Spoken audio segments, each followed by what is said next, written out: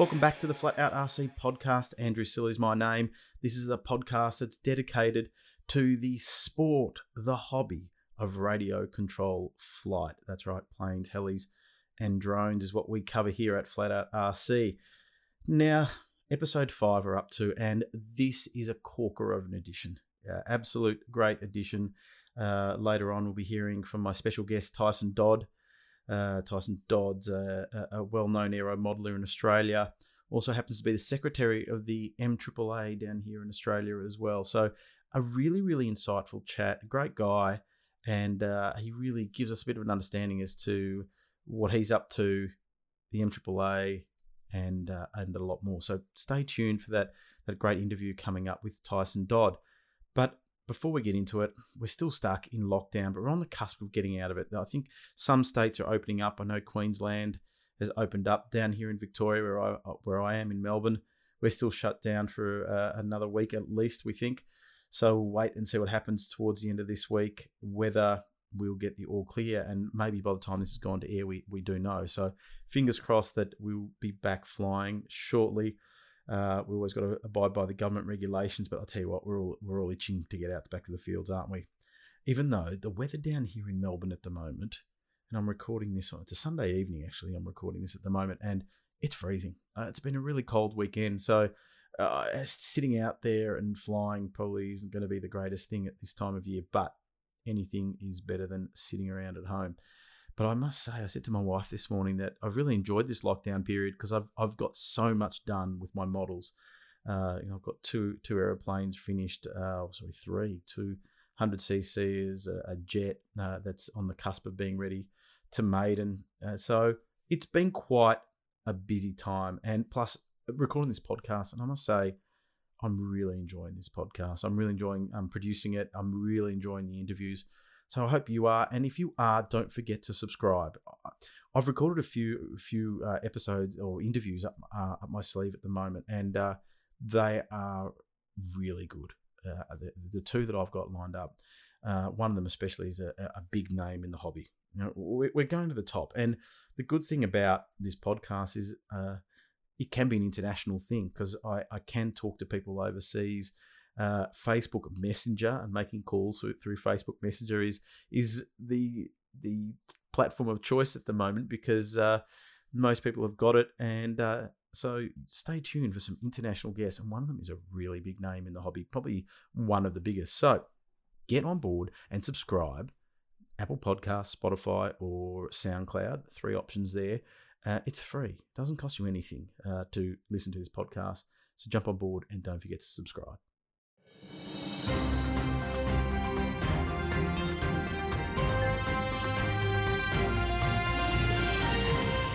Okay, product news. Any news from the hobby? Well, we do have some product news. I've been struggling for the past few weeks to try to find some new product launches, but there's a few sneak peeks. One we saw on Facebook, I saw some photos of DLE. Now, DLE, the gas motor manufacturer, working on a whole bunch of different products, and they seem to be really trying to work outside the square at the moment. They came out with their 130cc motor, first ones to do that. So, originally when I first started in the hobby, 100cc was big, and then DLE 111. Then we went to the 120cc size motors. And now DLE have gone to the 130. But what was interesting to see is a new 120 size motor, 120cc, but it's a 4-banger. It's a 4-pot sort of cylinder configuration rather than the 2.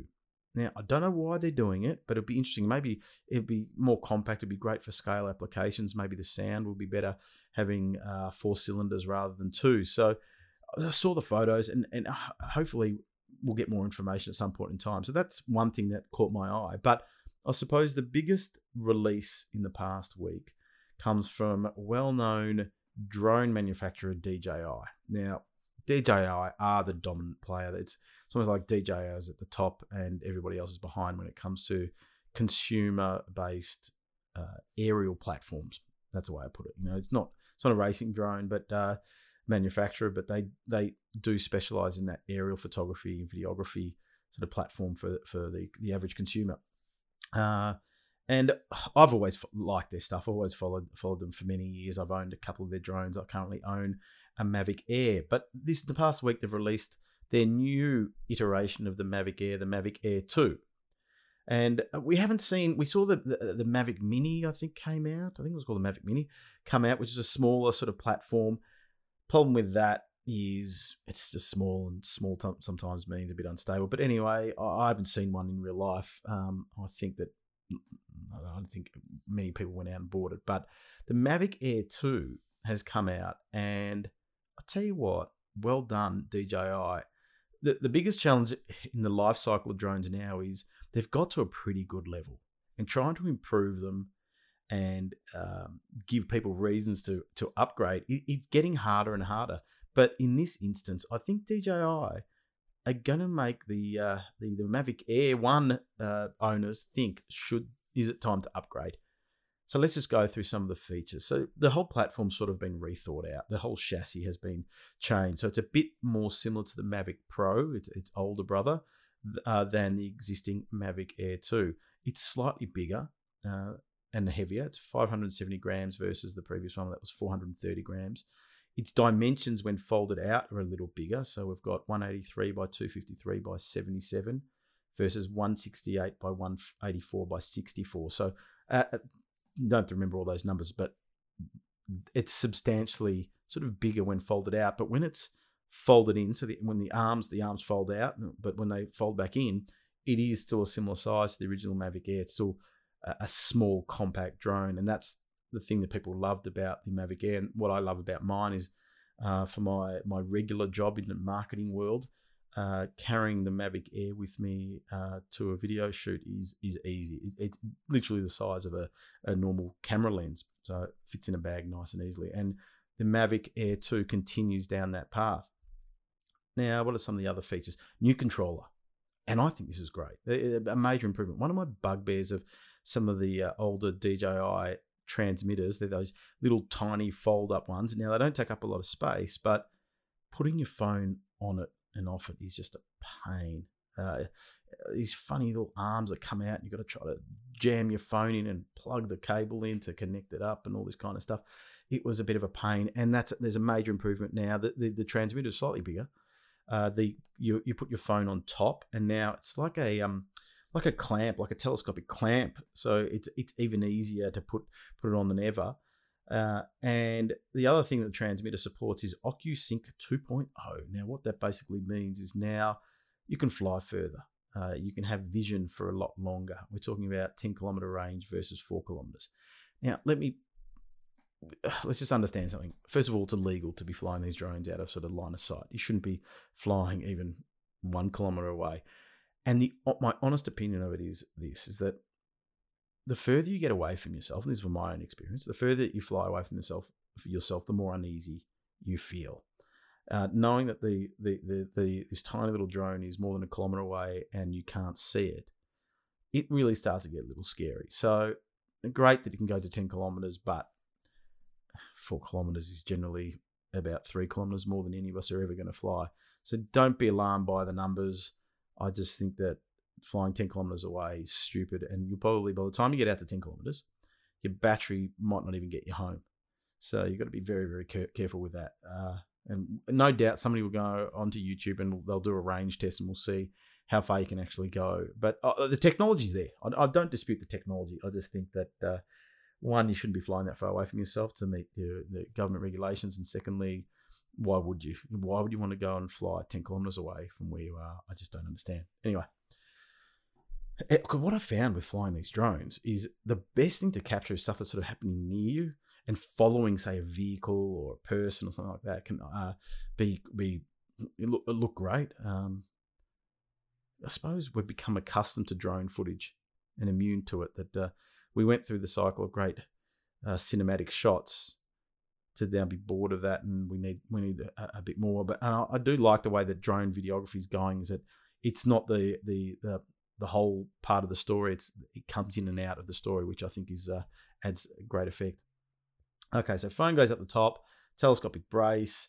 We've got better range. Now, another great thing is the flight time. We've now gone up from 21 minutes to 34 minutes of flight time. That is massive. 34. We're talking over half an hour now. Okay, it does depend on the conditions. If it's blowing a gale, you're not going to get your full 30 minutes, no doubt. And those little motors are going hell for leather to keep you balanced. But 34-minute flight time is phenomenal. That gives you more than enough time to shoot what you want. My personal experience with my drone is that after 15 minutes, I'm starting to run out of things to shoot because I've captured everything in my vicinity that I want to, and so might as well just land. I rarely do a full battery. I get what I need, and then I get out. Sometimes, I'm playing around with it up at my holiday house and might have some visitors, and I give them a go of the drone so they can see what it's like and use the full battery. But generally, if I'm filming something, I don't need 34 minutes or 21 minutes is more than enough. But what it does mean is that you might not need 2 batteries. You might just need to get 1 battery, save yourself some money because you've got plenty of flight time. But it's there if you need it. Now, the all-important camera specs always improve. DJI actually has invested in another company called Hasselblad, which is another camera company. So I think they're grabbing some of their technology and integrating it into the DJI platforms. And what you can see in the DJI Mavic Air 2 is a new camera. It's a 1.5 inch, I think, CMOS sensor. So it's not the 1 inch, sorry, it's 1.2. It's smaller. Wait a second, I'm reading off the wrong specs. I've written notes, and of course I've stuffed it up. But basically, the camera is, I think, a half inch. That's what it is. It's a half inch. I can't read my own notes. Half inch CMOS sensor versus the 1 inch in the Mavic Pro, the model up. And what that means basically is the bigger the sensor, the better the shot. So it's an improvement on the previous version, which I think, can't remember exactly what the previous one was, but it could be 2/3 or something like that. But anyway, the half-inch CMOS sensor is providing some greater capabilities. So what are those capabilities? 4K footage at 60 frames per second, which I think the previous model can only do 30 frames at 4K.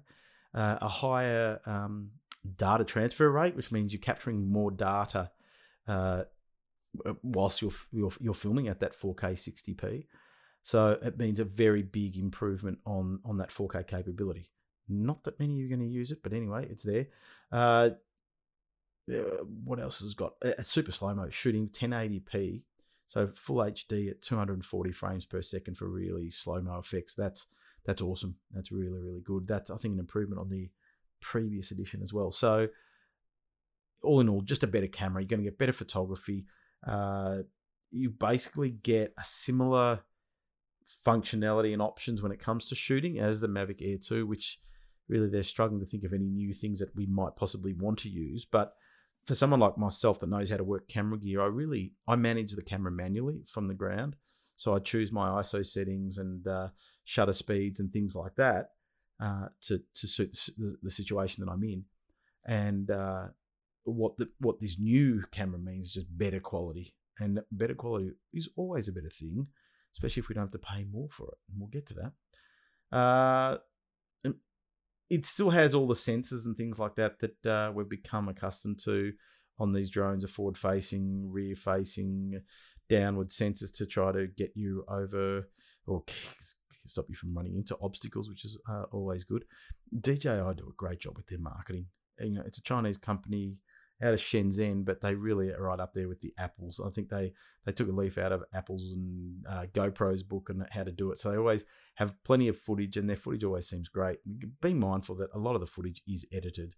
If you've watched Flat Out RC videos, if I showed you the raw video versus what ends up happening, I do edit the colors and things like that to try to improve them. And no doubt a lot of these manufacturers do that as well.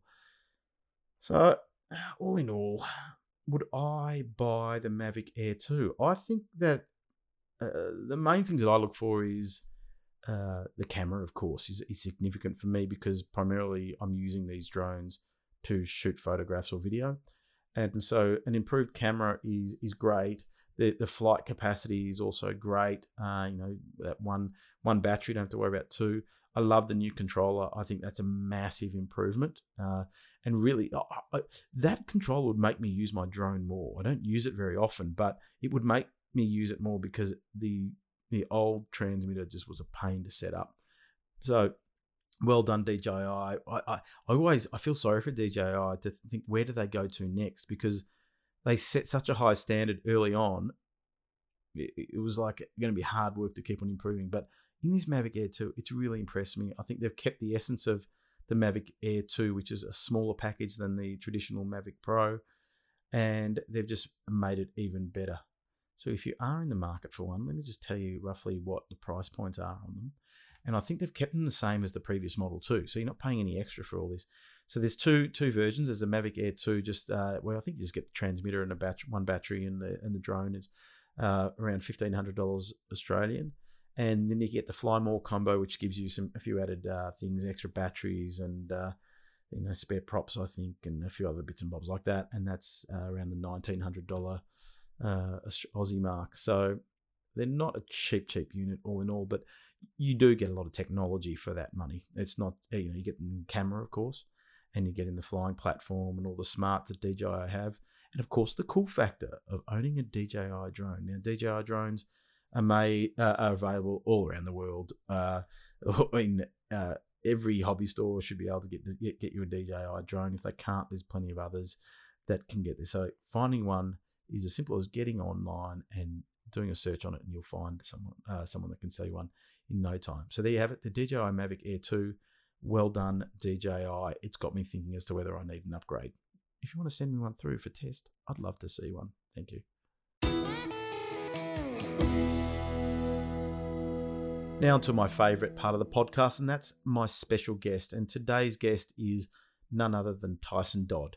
Now, Tyson Dodd, may be a familiar name to you. He is the secretary of the MAAA, that is our flying association down here in Australia. So he holds a pretty important position and undertakes a lot of administrative tasks for the MAAA. It's basically his full-time job. But as you'll see through this interview, he does enjoy the hobby, flying. He's a massive turbine fan. He also has a little side business selling model aircraft or turbine-related gear. So Tyson Dodd, a must-listen to interview, and stay tuned. It gets better and better the more we go on. So big thanks to Tyson Dodd for joining me, and over to our guest. Tyson Dodd, thanks for joining me. Thanks, Andrew. Great to be sitting here having a chat. Excellent. Now, we've just been having a chat off microphone. We're both working on jets, which is good to see. And I'm glad I've got you because you are a big figure in the jet scene here in Australia. But can you just summarise your involvement in the hobby? Yeah, definitely. Obviously, like a lot of us, extremely passionate about aero modelling. And from a young age, I think I started flying in about 1988.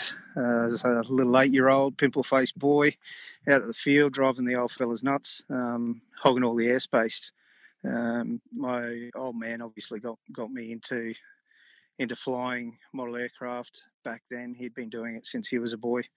And started with your basic trainer, and that stage ducted fans were making their way onto the scene. I think my first little ducted fan was a MiG-15, a Byron Originals kit MiG-15, and played with the MiG-15 all over the country at some of the events for a while, and then my father Kevin got into turbines, so we started playing around with the first production type JPX turbines in about 1990, and I guess from then I was really bitten by the bug, and wasn't too interested in anything else as a 10-year-old.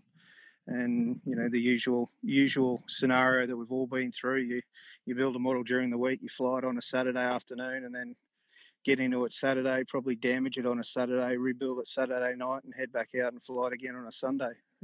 So those were my younger years, and then I guess up until I finished high school, got interested in girls and cars, and then a couple of years later, definitely came back into aero modelling in full force. And obviously, by that stage, I was self-funded after establishing my career, and dived head first into turbines and into jets, and basically hanging out with all my mates again who I'd sort of grown up with flying. They were all in the same boat. We're all self-funded, and we're doing a lot of flying of the entire spectrum.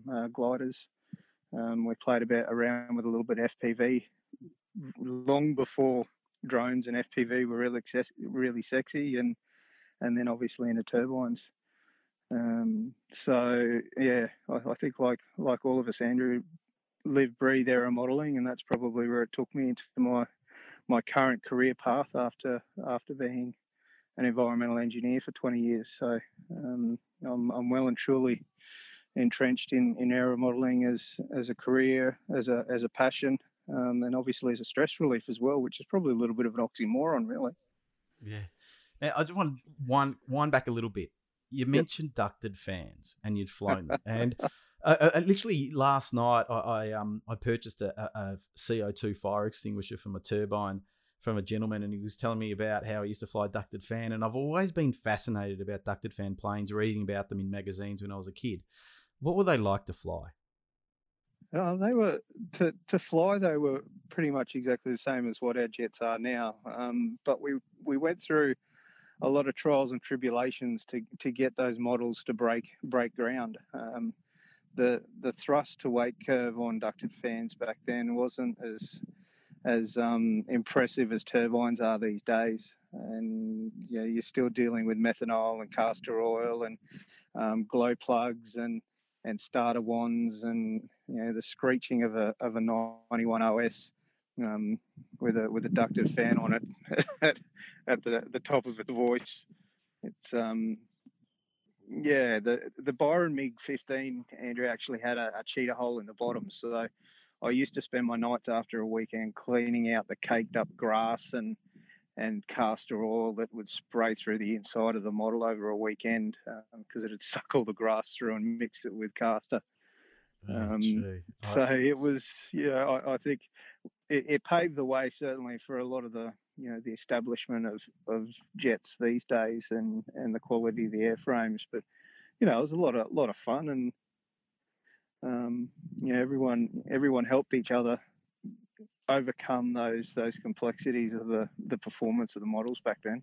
Yeah, but now we're fortunate.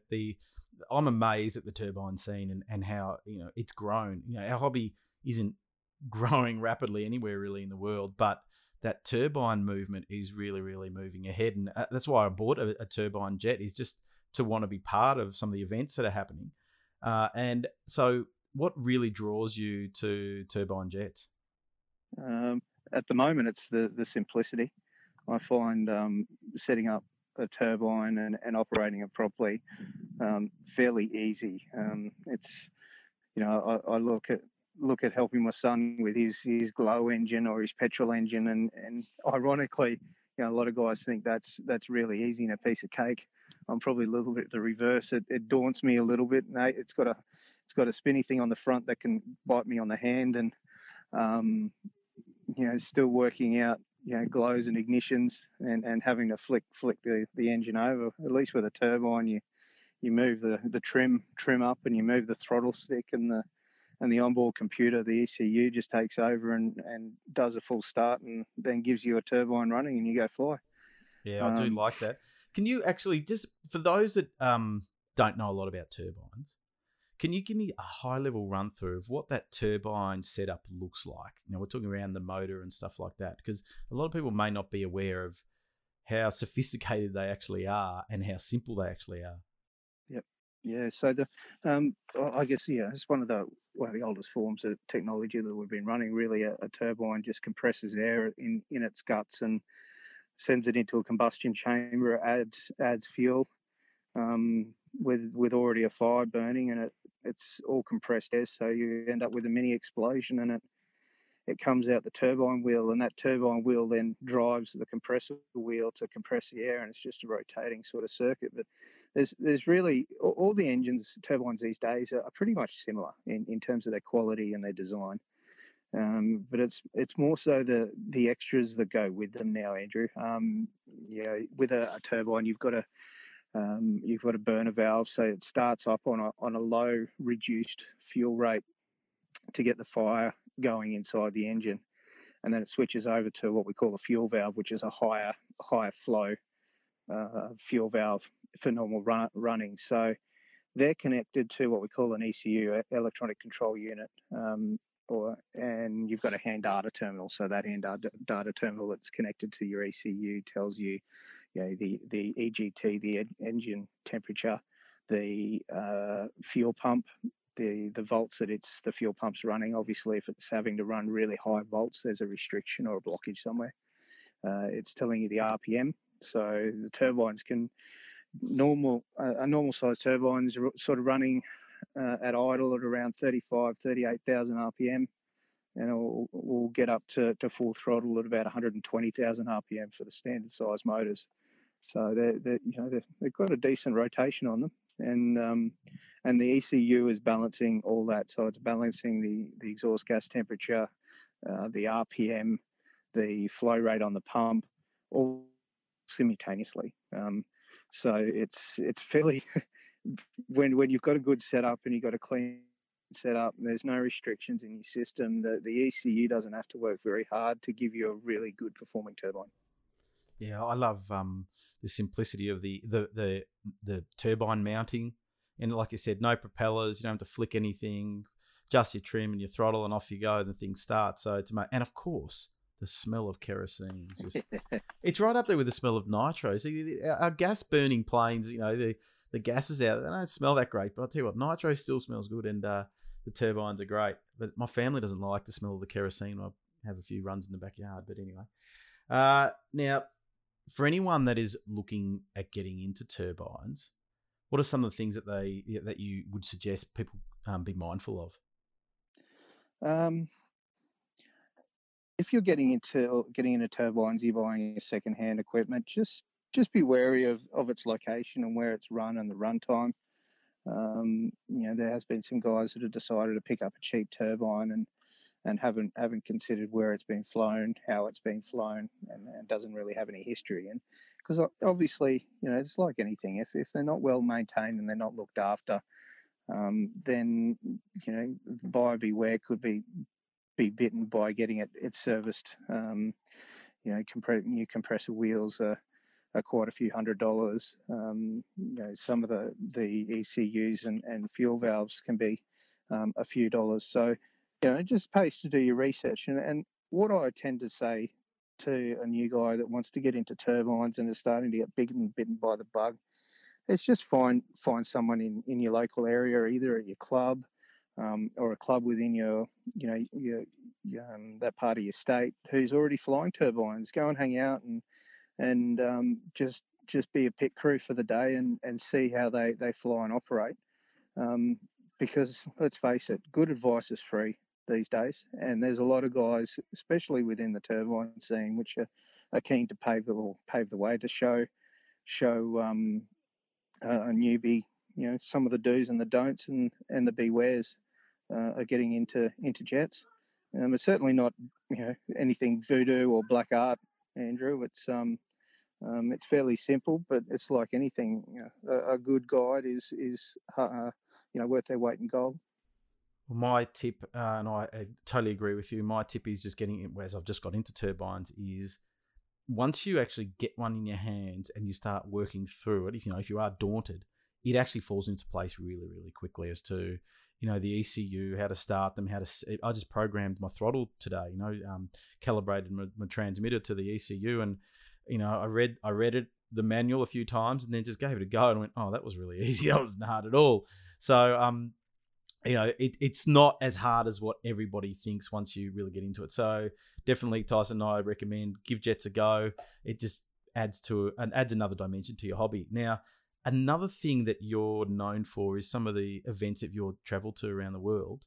Tell me about some of those events that you've been visiting over in the US. Yeah, I've certainly got an addiction for heading over to the US and hanging with some of the friends that I've made over there in the last 6 years. I guess it really all started. I had visited the US and flown at a couple of events prior to 2015, but it all really hit home for me in 2015, Andrew, when I went over to Florida Jets for a week, and I actually went over with Rick Gell and Aleda.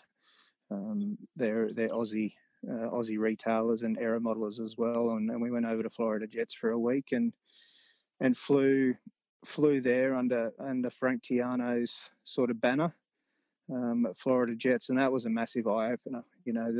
The event, that particular event, you got six guys all flying simultaneously off a 900-foot sealed runway that's 50-foot wide, and the sequencing and the format and the preparedness of those that are running the flight line was just something to be seen.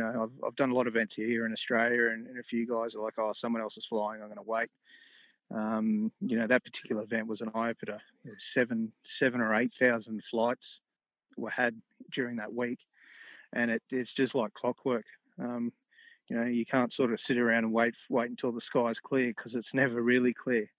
But I tell you what, the type of aircraft, the level of builds, and most importantly, I found was the welcoming of our counterparts from the US. The American RC guys are just so awesome. They're so welcoming, and I think I spend most of my time walking around to the other tents and sticking my head in, and end up sitting down and being given some beef jerky and a cup of tea, and it was an eye opener then. And I followed that up in later that year by going back to California to Best in the West. So that's Joey Castelleo's event, and I typically have about 120 to 130 jet pilots, about 260 jets, and that's in Bakersfield, California, so about 2 hours north of LA, out in the Sierra, sort of at the base of the hill, at the mountains. And it's again, it's another whole week of just jet flying, just non-stop, basically from daylight till after dark, till dusk, the jets, and then they lay into a bit of night flying over night time.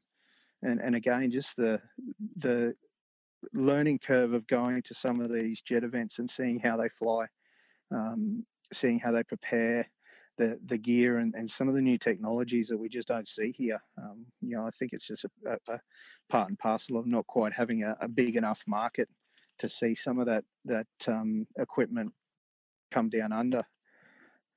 So since then, Andrew, I think I've been over about 10 or 11 times now to US jet events. And you're taking planes with you to compete or to participate, aren't you? Yeah, definitely. Each time I go over with a couple of boxes. A couple of times I've acquired aircraft over there, and have bought some aircraft home as well. But I've got a couple of boxes which are pretty beaten up now after sort of 10 trips over. They've served me well, but just they're aluminium boxes. I check them in as check luggage. It takes a bit of preparation to do it that way. I've taken a couple of tours now. There's a few guys that I've taken over for that particular event in LA, because it's logistically much easier to attend. It's one flight from Brisbane to LA, and then we've got the vans, and we travel. We do, I take the guys to a few museums, Edward Air Force Base, and a few behind the scenes tours from the contacts that I've made over the years. But it's just good, clean fun for a whole week of flying. And I think the last tour I took 2 years ago, I lost half the crew. I found them down the other end of the pits area, hoeing into Alaskan king crab with a couple of my other mates. Ali Machinchi and Joey. It's pretty special to be out in the middle of nowhere and being welcomed like that. I'll tell you what I love about going to some of these events overseas is the emphasis on the food, and it goes hand in hand with aeromodeling as far as I'm concerned. Got to have a good feed. Very much so. Now, so you go to these events, you take some aircraft with you. Why do you love turning up to events? Because I'm a big fan of going to events myself, but why do you love going to events not only overseas but also in Australia? Oh, it's definitely I have to admit, over the last couple of years, I've probably backed off of the amount of flying I do at events. Before maybe 2018, I'd go down to, say, Wangaratta Jets and knock off 30 flights in a weekend. these days, I have to say, the number of flights that I do is probably significantly reduced because I am enjoying just catching up with the friends that we travel from wherever to be at that same location, and catching up with them, and finding out what's new, what they're working on, or even problem solving if one of the guys is doing a new jet or a new maiden and needs a bit of a hand. um, and we all look forward to it. And it's really no different to the jet events in the overseas, or Top Gun. I competed in Top Gun in 2018 with Peter Goldsmith in the team event, and the same thing. The learning curve at that event was massive. I only had 4 flights over a week, um, which doesn't sound a lot, but in between, the learning curve at these events is massive. Doesn't matter what you're looking at, whether it's scale, whether it's jets, whether it's warbirds. These sort of events are pretty paramount to my learning curve, and that's sort of where I am at the moment.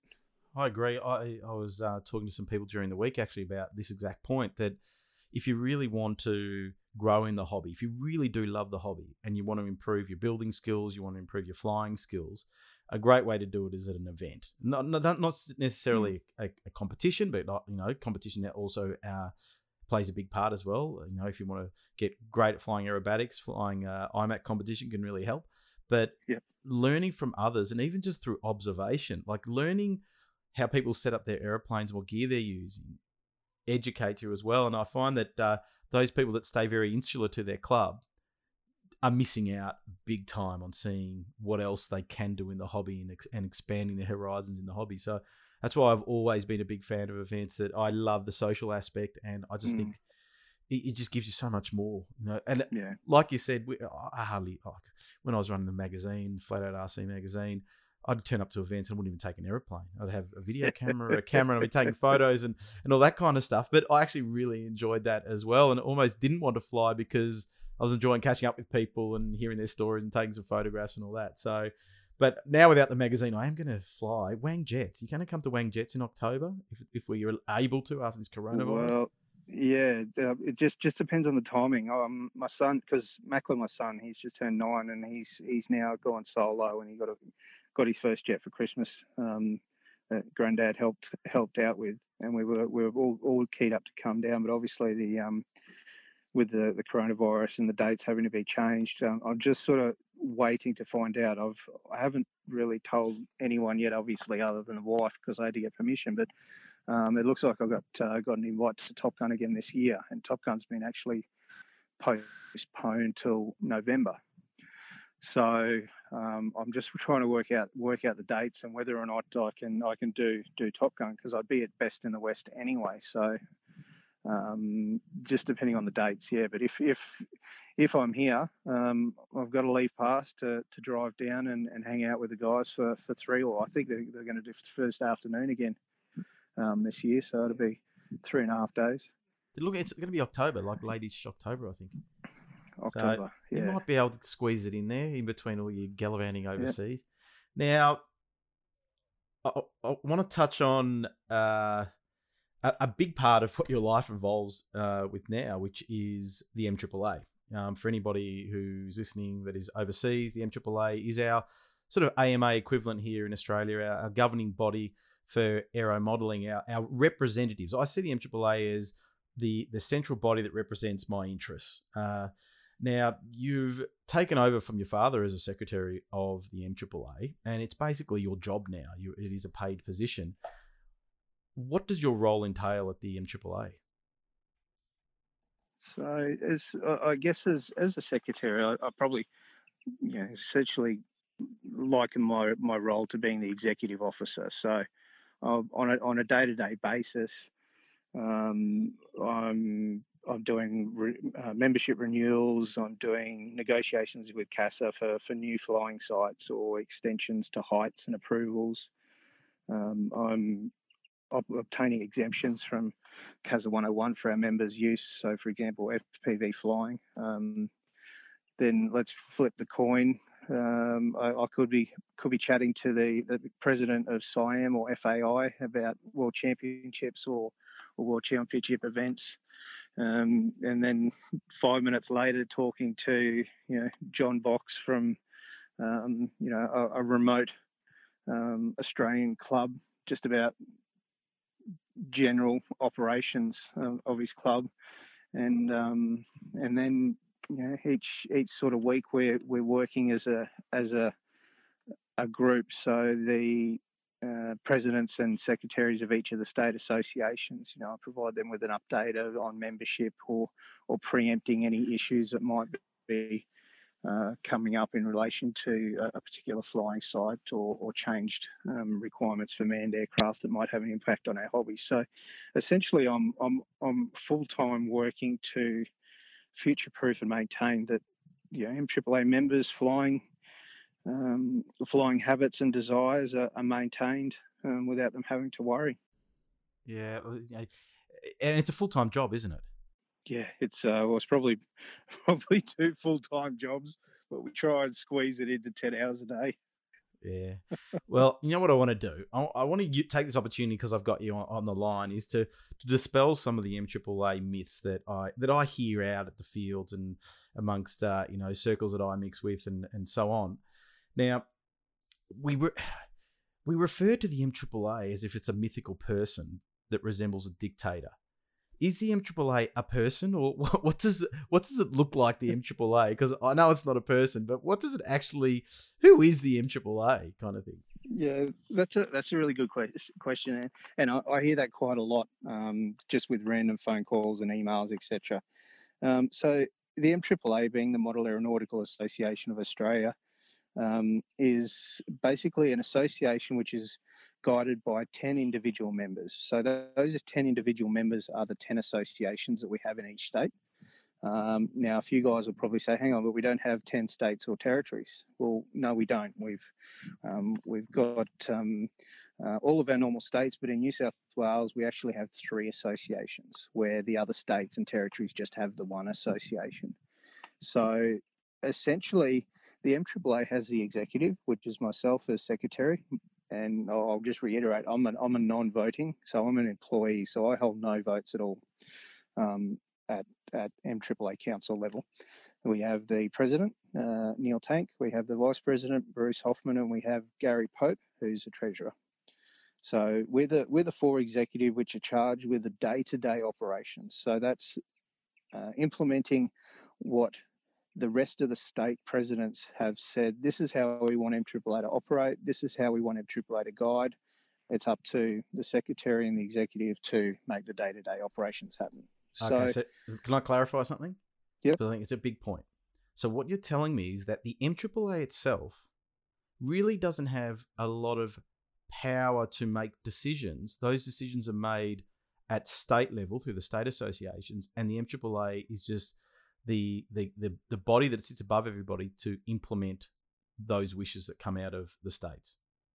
Yeah, so the MAAA is the 10 presidents from each of the state associations. So those presidents are the ones that make the decisions on the direction that the MAAA is an association. So it's an association with those 10 state association interest at heart.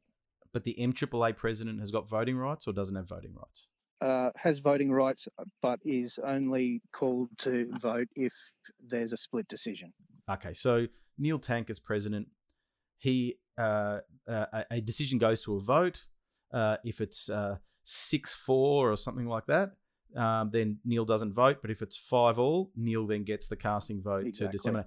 You know what? That's exactly the same as every other sort of association operates like that with the president. So one of the myths out there is that Neil Tank can go and dictate what happens in the hobby, but what you can tell is no, he can't really. Your state associations, which, mind you, you elect those presidents. If you don't like them, don't vote for them. So they're the ones that are sort of coming up with ideas, voting on them, and they have the power. The MAAA, the Tyson Dodds, the Neil Tanks of the world, almost like the administrative arm that acts on what has been decided through the rest of those voting committee members. Now, so my next question is, does the MAAA run the country? And I can explain why. We are in the midst of this coronavirus, and there was somebody, I won't mention any names, that put a post out on Facebook really having a go at the MAAA about, lack of leadership with the coronavirus. Does the MAAA own ventilators to resuscitate anybody that might have coronavirus? And Look, are you advising the government on what they should be doing in relation to coronavirus? that is one area where I have absolutely no skills in. Is whatever the word for it is going to be, virology, or um, my wife would probably tell me I do have skills and I'm well educated because of the coffee cup that ends up sitting on my desk for a couple of days. Yeah. But definitely no. When the MAAA went out with a recent email to the members about the coronavirus, as far as I saw, it was a good communication piece, and it was just reiterating what the government had said. Is that correct?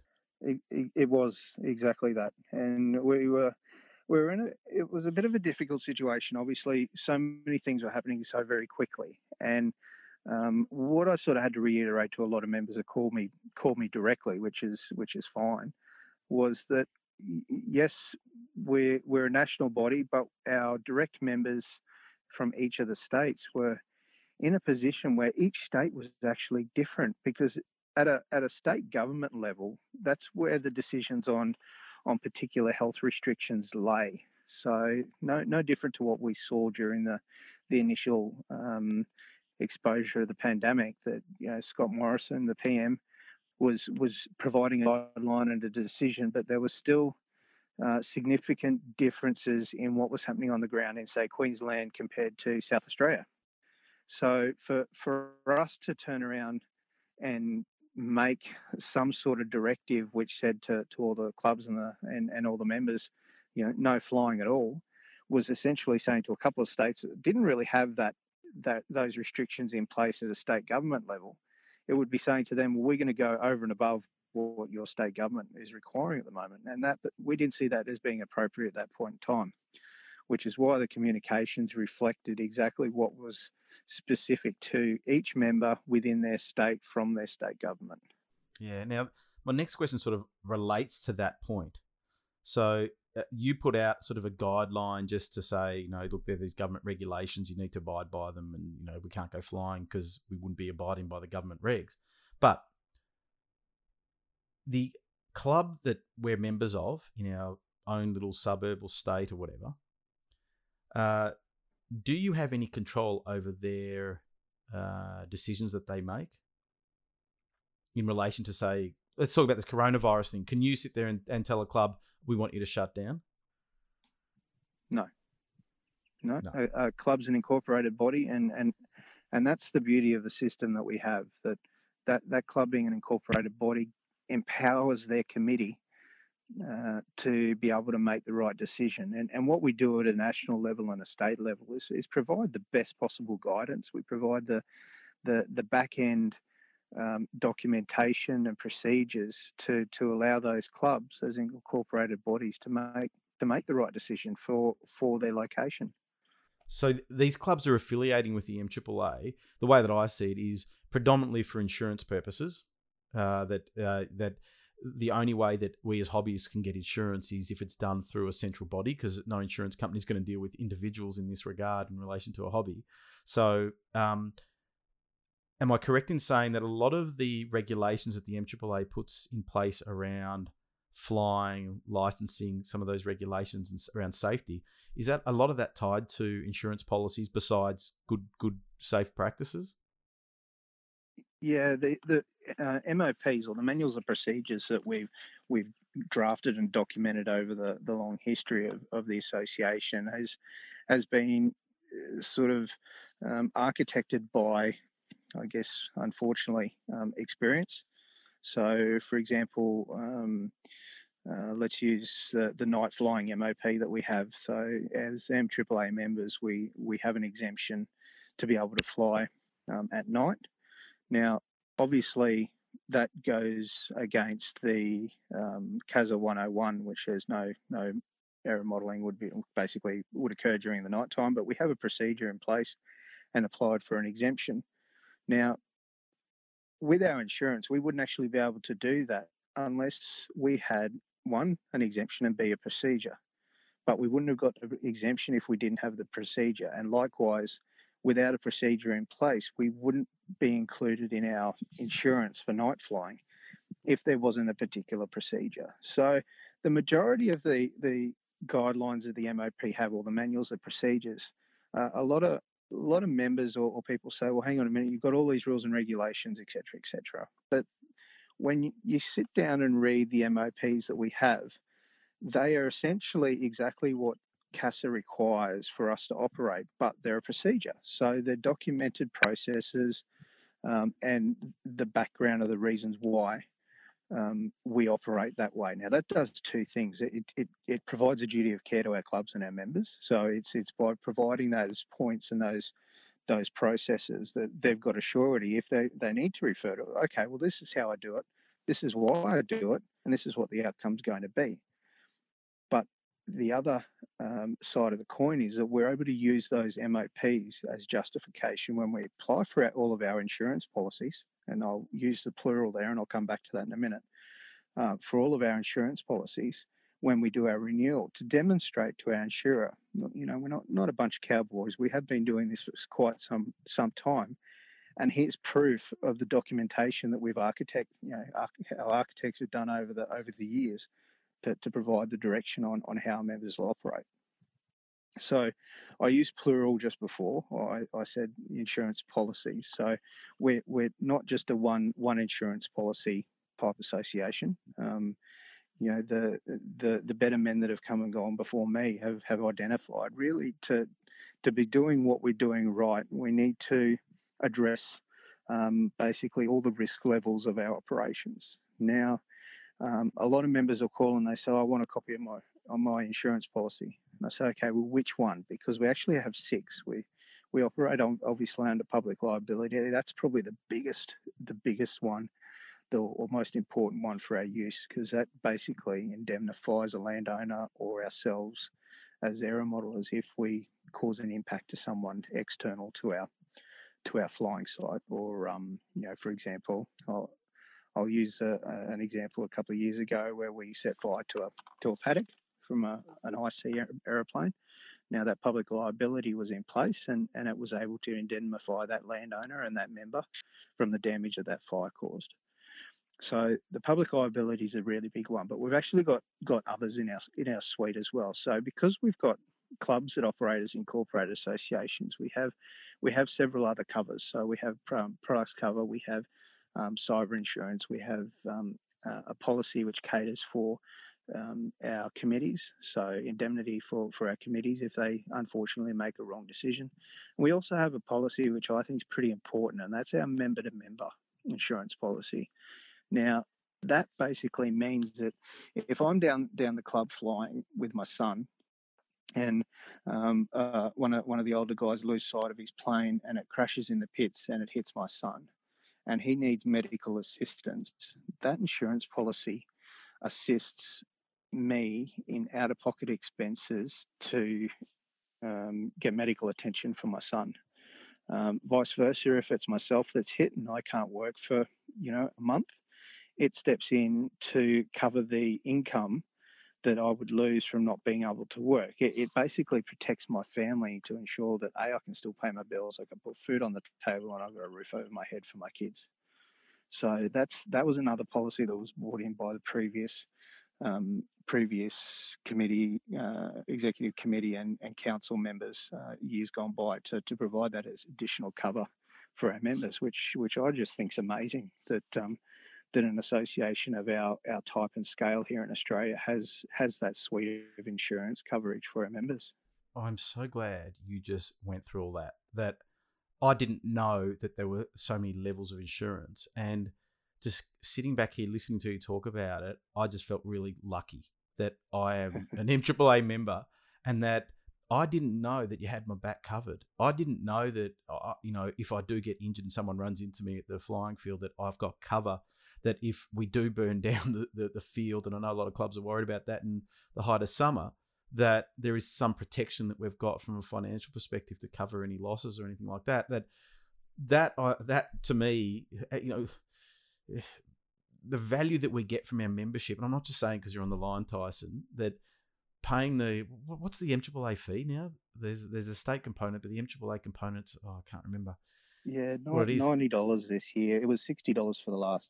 That's right. There was a $30. Years. Yeah, that's right. There was a $30 increase, but that was needed. But really, for a $90 fee to have that much coverage to cover us, that is unheard of. I used to be involved in car racing, and I didn't have that level of coverage, I don't believe.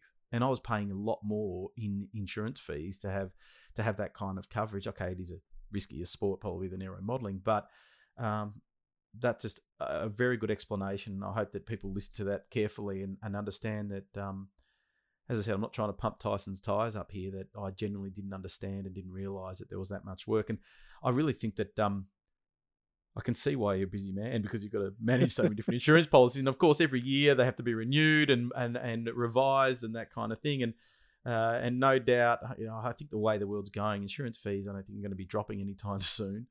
So, Well, there's actually another. There's another one I didn't mention either. It's getting better. This will probably blow your socks off, and some of the guys might be surprised as well. But I think it was about 4 years ago. The council and executive identified that there was probably the possibility of including additional insurance policy in it, and it's almost like a bit of a freebie to the clubs. So that policy was set up to provide the first $10,000 of cover for club infrastructure at all 300 and I think we're at 348 clubs at the moment. So annually, the first $10,000 of infrastructure and equipment coverage at our clubs is covered under this extra policy that we took out. Now, I'll give you an example. So, my club at Tingalpa in Brisbane, we've invested a lot of funds in the field over the time. We've got 2 ride-on mowers, etc. But if we had a break in there, God forbid, but if they did manage to get in and take one of those mowers, well, that the first $10,000 is actually covered under an extra policy that the MAAA took out to cover that mower. Now, there is obviously an increased excess with that, because if there wasn't an excess, then we might have 300 odd mowers go missing every single year. But to the value to the club of knowing that first $10,000 of infrastructure is covered under an insurance policy is a massive gain for clubs. And it doesn't matter if you've got 200 members or you've got 10 members. That club still has an additional policy that the MAAA established for them. Now, from that, we've had about 50 clubs take out what we call a top-up insurance. So because the insurers that we're working with, brokers, we've got six policies that we're putting through them. They're obviously, we're a good customer. Because of that, the clubs are actually able to write off that relationship and the discount that would already be in place to do a top-up. So, for example, a couple of weeks ago, we did up a top-up insurance for a club in South Australia that they determined that, with all their mowers, their irrigation equipment, their landscaping gear, etc., fridges and drinks machine, etc., that they were probably up around the $22,000, $23,000 mark. Instead of going to a commercial insurer to get another policy to cover that, they were able to get a top-up. So from the $10,000 up to the $23,000, they were able to take out a small little additional premium coverage to cover for the whole amount with the same insurer. And the discounted rate was insane. It was so good. I was actually blown away. So that's another little addition that we work on behind the scenes to provide for the 340 odd clubs that we have. Oh, I just didn't know all this. I'm going to have a chat with you later off camera about off mic about communication. But I'll tell you what, that's just amazing. Like, you often hear, oh, what do the MAAA do? Now, for anyone that's thinking like that, just listen again to what Tyson just told you about the insurance policies that we've got, and you go and see if you can go and find insurance policies for $90 a year that will cover you for all that, including your club and some of the theft that might happen, and it does happen.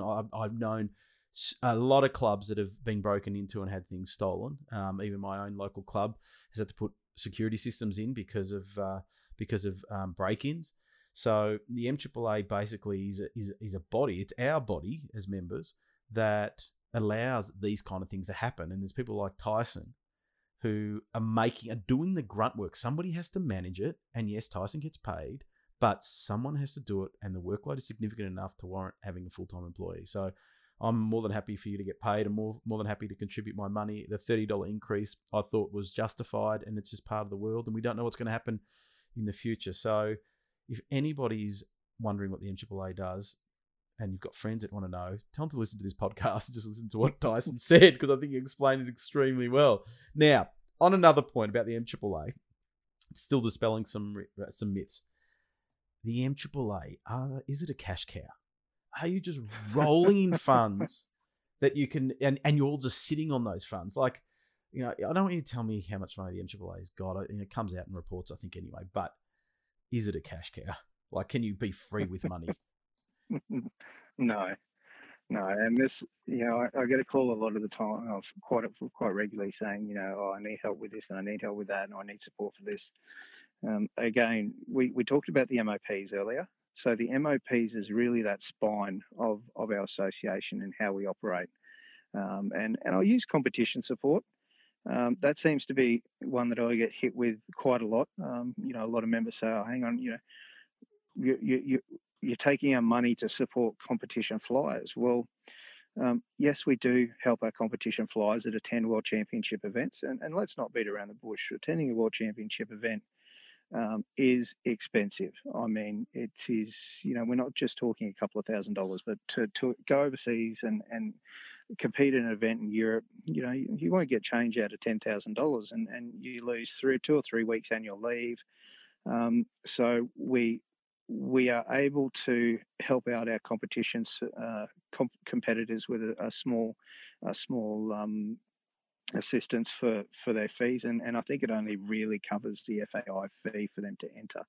How much would that roughly? Give me a ballpark so that we can manage people's expectations here. Okay, so the entry fee subsidy is $750 Australian dollars, and a uniform fee. So they wear a uniform, Australian uniform with MAAA logo and represent the brand.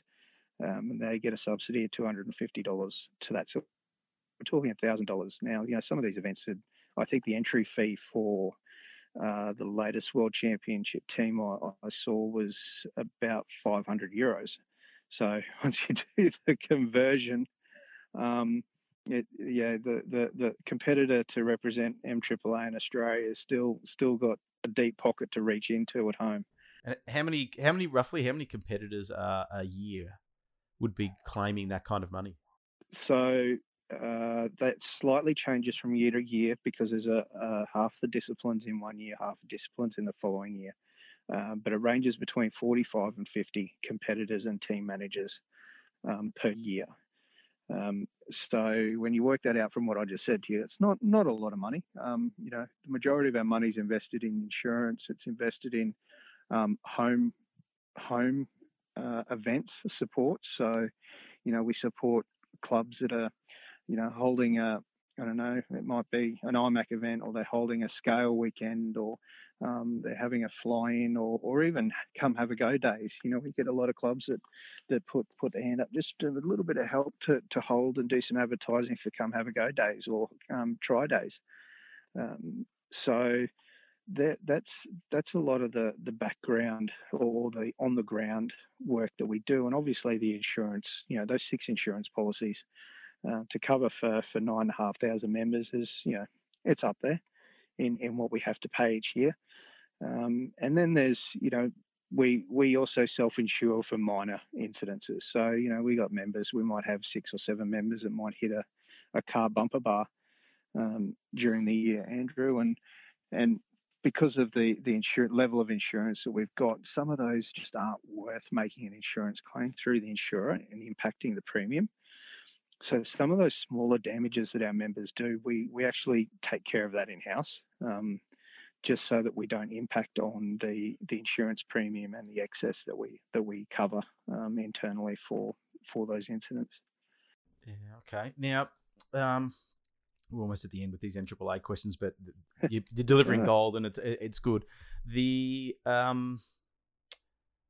a lot of people look to the MAAA for leadership and guidance, and think that the MAAA should be responsible for everything to do with the hobby.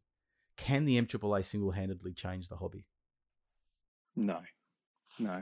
We operate on, or I believe MAAA operates on a critical mass approach. So we all have to work together. We have to be unified on a unified front for the pursuit of the flexibility that our members have. And I use our members because MAAA, so the state associations, remembering how we're made up and how we're guided by our particular associations at state level, we can only provide guidance and direction and future proofing for our members. Now, that's not to be nasty or exclude other error modelers, but under our deed of agreement that we have with the Civil Aviation Safety Authority, so what we have with CASA, really what we're providing to CASA is guarantee that we are engaging with our members in relation to operations of model aircraft and safety to best guide them. So obviously, if someone's not a member and they turn around, they say, well, the MAAA didn't tell me how I had to do something. Well, we actually don't have the ability as the MAAA structure, so the federal body, the state body, and the clubs, to get a non-member to operate in a way that they need to. And that comes back to the critical mass. So by having, the 9,500 members, we're able to say, look, this is the direction that we're going to ensure that we don't have a tightening of our flexibility of flying. But this is our expectation we have out of our members to help us get there. The age-old saying, you spend 99% of your time trying to make 1% happy, or you're always going to have 1% that are always going to cause 99% of the hassles. And we, especially at a time like this, and the last couple of years with the height restrictions that have come in, I'm pretty impressed and pretty proud of the MAAA membership, or the critical mass of its members, in doing the right thing and striving to do what we do just that little bit better. From that comes improved safety, and consequently comes in improved flexibility for how we operate and where we can operate. Yeah, that's good. Now, I've just thought of another question I've got to ask you. Get it? A lot of people say, oh, the MAAA and the state association is like a boys' club, as if everybody's best of mates and you've all done dodgy deals to get each other into power. Be honest. Is that the situation? Does the MAAA committee all love each other and can't wait to catch up and have a chat about some of the MAAA issues, and it's a conspiracy against modelers or something? No, definitely not. It's definitely not a boys' club. I have to admit, I came onto council, so I was the Queensland president for quite a few years, from 2015. Before that, I was involved in my local club since I was about 11 on my Tingalpa committee. But when I came onto council, there was obviously a lot of people that used to say, oh, you go away for a weekend to these exotic locations and, you have your noses in the trough. Well, I tell you what, I don't think any of the locations we've been in has really been exotic. There certainly hasn't been any council conferences or meetings held in Fiji or Hamilton Island, or it'd probably be cheaper if it was. But we get locked in a room for 2 days straight. I mean, I remember, I think the Tasmanian meeting we had in Launceston, we arrived or started the meeting on the Saturday morning at 8 a.m. And Andrew, it was a 14-hour day. We were late to dinner. We didn't leave that room until 7:30 that night. And then after a short dinner, we then still had to work on finalising some budgets. And no, not all the council members are best buddies. Not all of them are good friends. Some of them certainly can wait to catch up with some of the others. But at the end of the day, they have the same goal at heart, and that is for leaving some sort of legacy for the members that follow them in these roles. So it's definitely not a boys' club, and there's some pretty strong negotiating skills and and wake-up calls that happen periodically between all the council members. Excellent. Well, just to clarify something, the questions that I asked you, did you tell me to ask those questions? Did you have any input into the questions that I just asked you? Because just in case the naysayers out there think that I've staged some sort of thing with you and we're in cahoots, have you actually seen any of these questions prior to me asking them to you? No, you only called me an hour ago on Facebook and said, "Hey, you want to do a radio interview?" Yep, exactly. There was a couple of curly ones in there. Quite frankly, I hadn't really thought of them from the other perspective. But in hindsight, no, certainly hadn't seen it. Only. I think you've done a good job. So yeah, just to be 100% transparent here, the questions that I asked Tyson are questions that came out of my head. I did document some questions myself. They weren't sent to Tyson. So this is not a pre-planned love-in for the MAAA because it's just doesn't work that way. I have some experience working on committees and I understand the work that's involved. And for anyone that keeps on ringing up Tyson and hounding him and abusing him, back off because you're not going to get anything done. Is that correct? If someone's going to give you a bit of curry, it's just not appreciated. So... Well, yeah, it's not appreciated. I mean, I understand everybody sort of deals with change, and at the moment it's challenging times for everybody. So I don't really, I certainly don't hold many grudges at all. But you know, I think we just all need to realise that we've all got the same goal. I want to make sure that error modelling is in the same, if not better, state for my kids.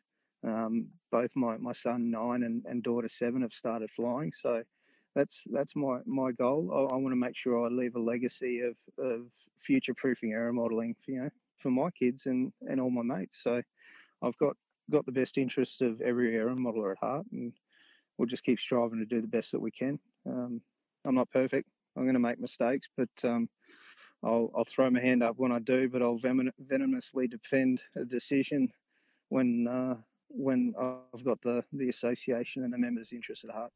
Yep, well done. Now let's move on from that. And I want to talk a little bit about a little side business that you've got going on. And I dare say this is extended from some of your trips that you've over to the US. Land Down Under Aerosports. Can you tell me a bit about Land Down Under Aerosports? Yeah, it's not really a business. It's more so probably it takes more money out of the family person. Wait a second, Tyson. Wait a second. Are you telling me that a hobby business is not a lucrative business to be in at the moment? I understand all those wise men who've had hobby shops. I tell you, I understand the decisions that they've made. But no, I do LDU Aerosports. Land Down Under Aerosports is a passion. It's just an extension of being able to have an Aussie brand, so to speak. I've got a heap of guys that I fly with that wear LDUA Aerosport shirts, and it's it's a good bit of fun to have a group that sort of flies under a bit of a banner and a bit of a play on words. But when we go over to the US, it's like, oh, hey guys, it's just to get it out in front of everyone. And I became really good mates with an Aussie, so an expat, Peter Goldsmith, who moved over to the US about 25 years ago now, and took up a job with Horizon Hobbies as their marketing director and managing all the Horizon Hobby team, and became pretty good friends. And he taught me a lot, actually. I competed at Top Gun, did Florida Jets, and obviously all the Best in the West events, and spent some time with him learning laser cutting, of all things. I certainly didn't see myself going down that track and getting addicted to gliding again. I hadn't done any gliding since about 1994, when I was a kid. And he introduced me back to the bit of gliding and more importantly, some laser cutting and building, getting covered in balsa dust and gluing my fingers together with Zap. And so I've got that bit of an itch now that I'm trying to scratch with LDUA and some sort of building kits again. For anybody that doesn't know, you can get on to your website. What's the website address? LDUA Aerosports. LDUA. Sorry? Yeah, just type in Aerosports. Yeah.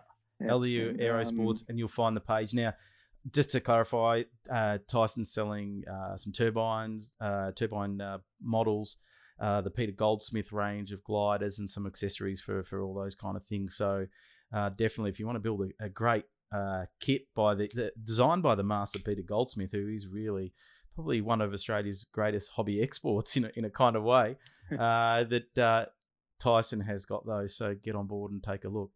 Tyson, final question. One I ask everybody. Yep. Over all your years of model flying, what has been your favourite model? I knew you were going to ask that. Look, I just said I ask every guest the same question, Tyson. Okay. Of course I was going to ask. Giddy up. I'd have to say the F-104. Yeah, the Starfighter.